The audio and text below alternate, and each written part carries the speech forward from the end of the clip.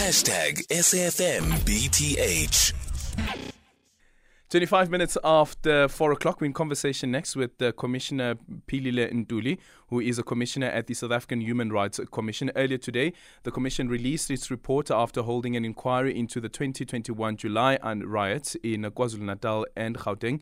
The report, the commission found that damage to the economy was at around 50 billion rand and more than 350 people were killed. The report also outlined that not only were the riots orchestrated, but law enforcement agencies were ill-equipped to respond. The Commission highlighted that socio-economic factors had driven the riots. The Commission outlined their concerns surrounding the role of racism in the violence that took place in Phoenix and the role of social media in the spread of misinformation during the unrest. Philile Ntuli now joining us on the line. Commissioner, good afternoon.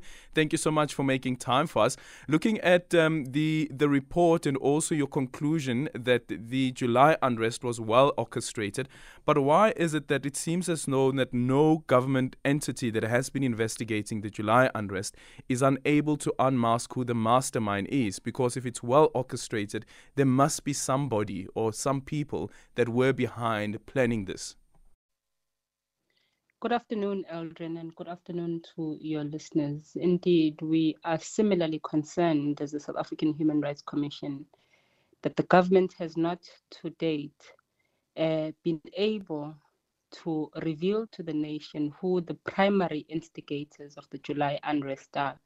By releasing this report today, we are urging the government to strengthen its resolve in further investigating this matter in order for South Africans to also rest assured that their security has been addressed by the South African state. On the role of the president as well as the security cluster, you also find that the president didn't take enough steps to ensure that there is a national security plan and also the response to the unrest. But of course, the president did say that the focus was more on the COVID-19 restrictions and implementation towards trying to curb the spread of COVID-19. But then your recommendation is that the president must take steps for regular meetings to meet its mandate in terms of Presidential Proclamation 13 of 2020. Does it mean that government failed in that particular aspect?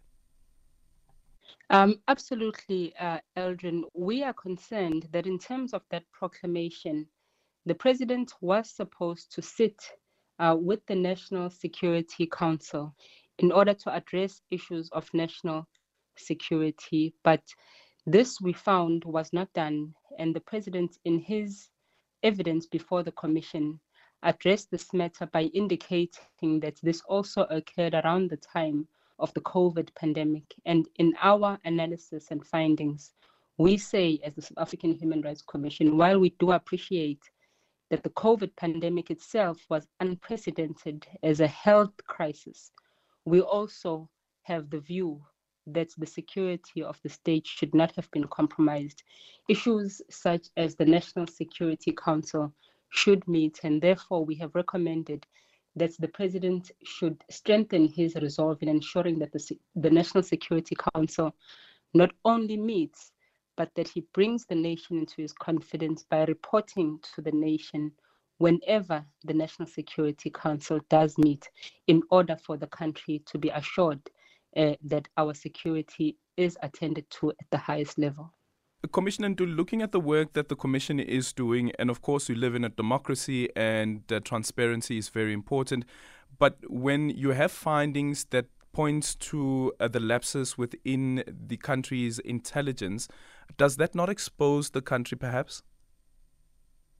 Well, that is the concern not only of the South African Human Rights Commission, but it was also a similar concern raised by the Africa report, which preceded the investigation and the report of the South African Human Rights Commission. We have found multiple factors that contribute to the challenges within the national security cluster, including issues of interpersonal relationships between not only the executive authorities, but also between the executive authorities as well as the secretariat. For example, the former National Commissioner of the Police and that relationship with the Minister of Police, played a role in the manner in which security or intelligence products were not only gathered but also disseminated and shared amongst those within that cluster. And that had an effect on the state of readiness of the country to respond to events such as the July unrest. And just quickly again, Commissioner Ntuli, the link that you couldn't establish between the unrest as well as the incarceration of a former president, Jacob Zuma, because the argument has been that that is actually the event that sparked the unrest. Sure, there could have been simmering tensions, but that particular event actually sparked the unrest. We are not saying that the event did not spark the unrest. We are saying the evidence presented before the commission does not suggest as such. We are further saying that according to the evidence before us, particularly as presented by former Minister of State Security Agency Minister Ndlolo, it became quite clear that there were significant security threats to the nation dating from December 2020 in particular, including threats to block the N2, to block the N3. And these events contribute to some of our analysis that says that in the run-up to the July unrest, the security of the nation was quite vulnerable.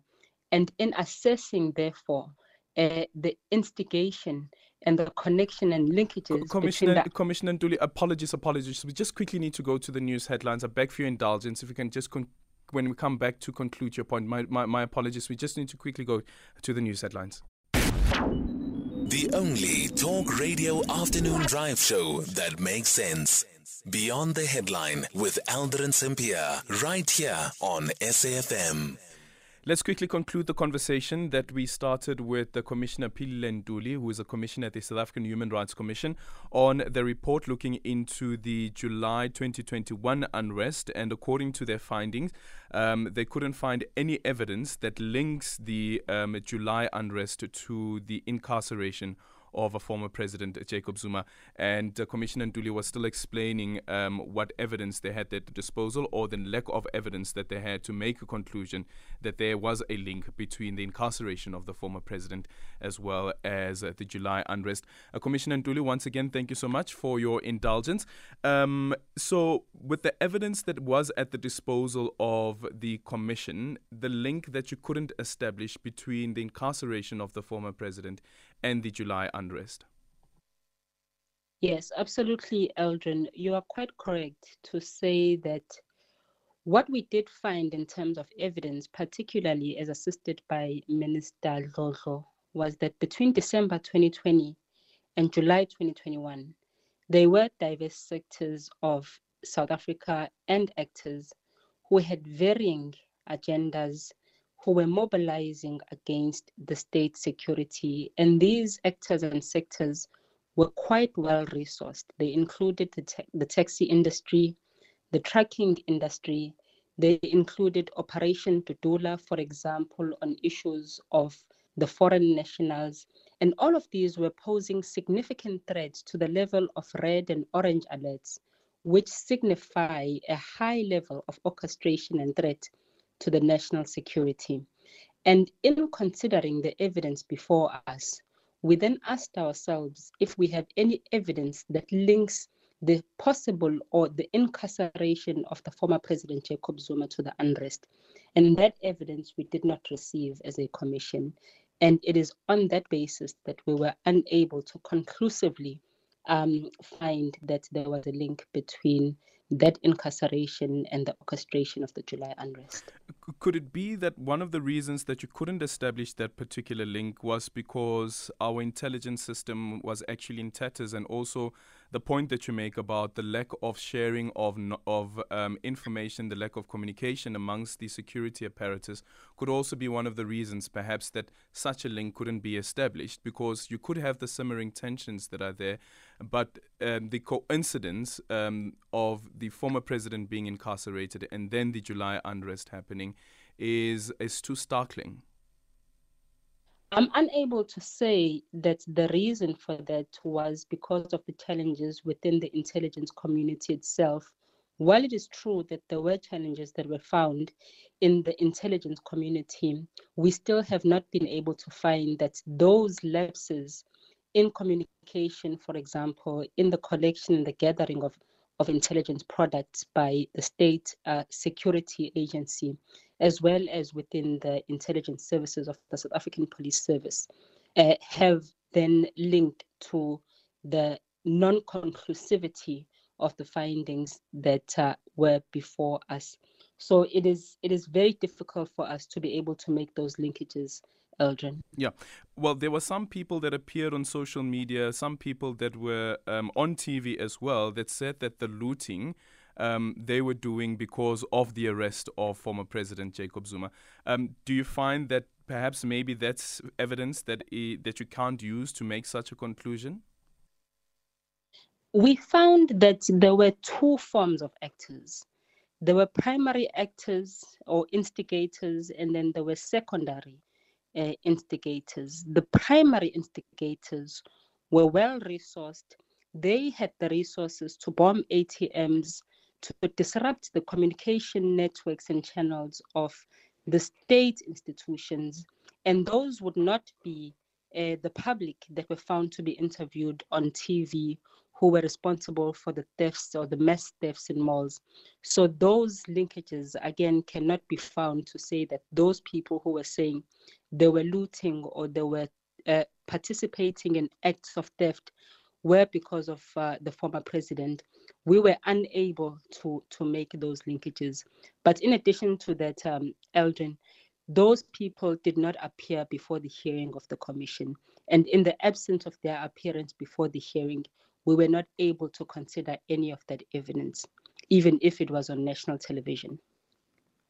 And then finally, some of the recommendations that are being made, including, for instance, looking at the conduct of the police, which I found interesting, is already there have been a couple of there's at least been one commission with the Marikana Commission, and we've noticed that each and every time after police brutality case, there will be a report or statement that comes out, even from the South African Human Rights Commission, that speaks to the amount of force that is being used by the police in controlling the public, or the POPs, or so forth.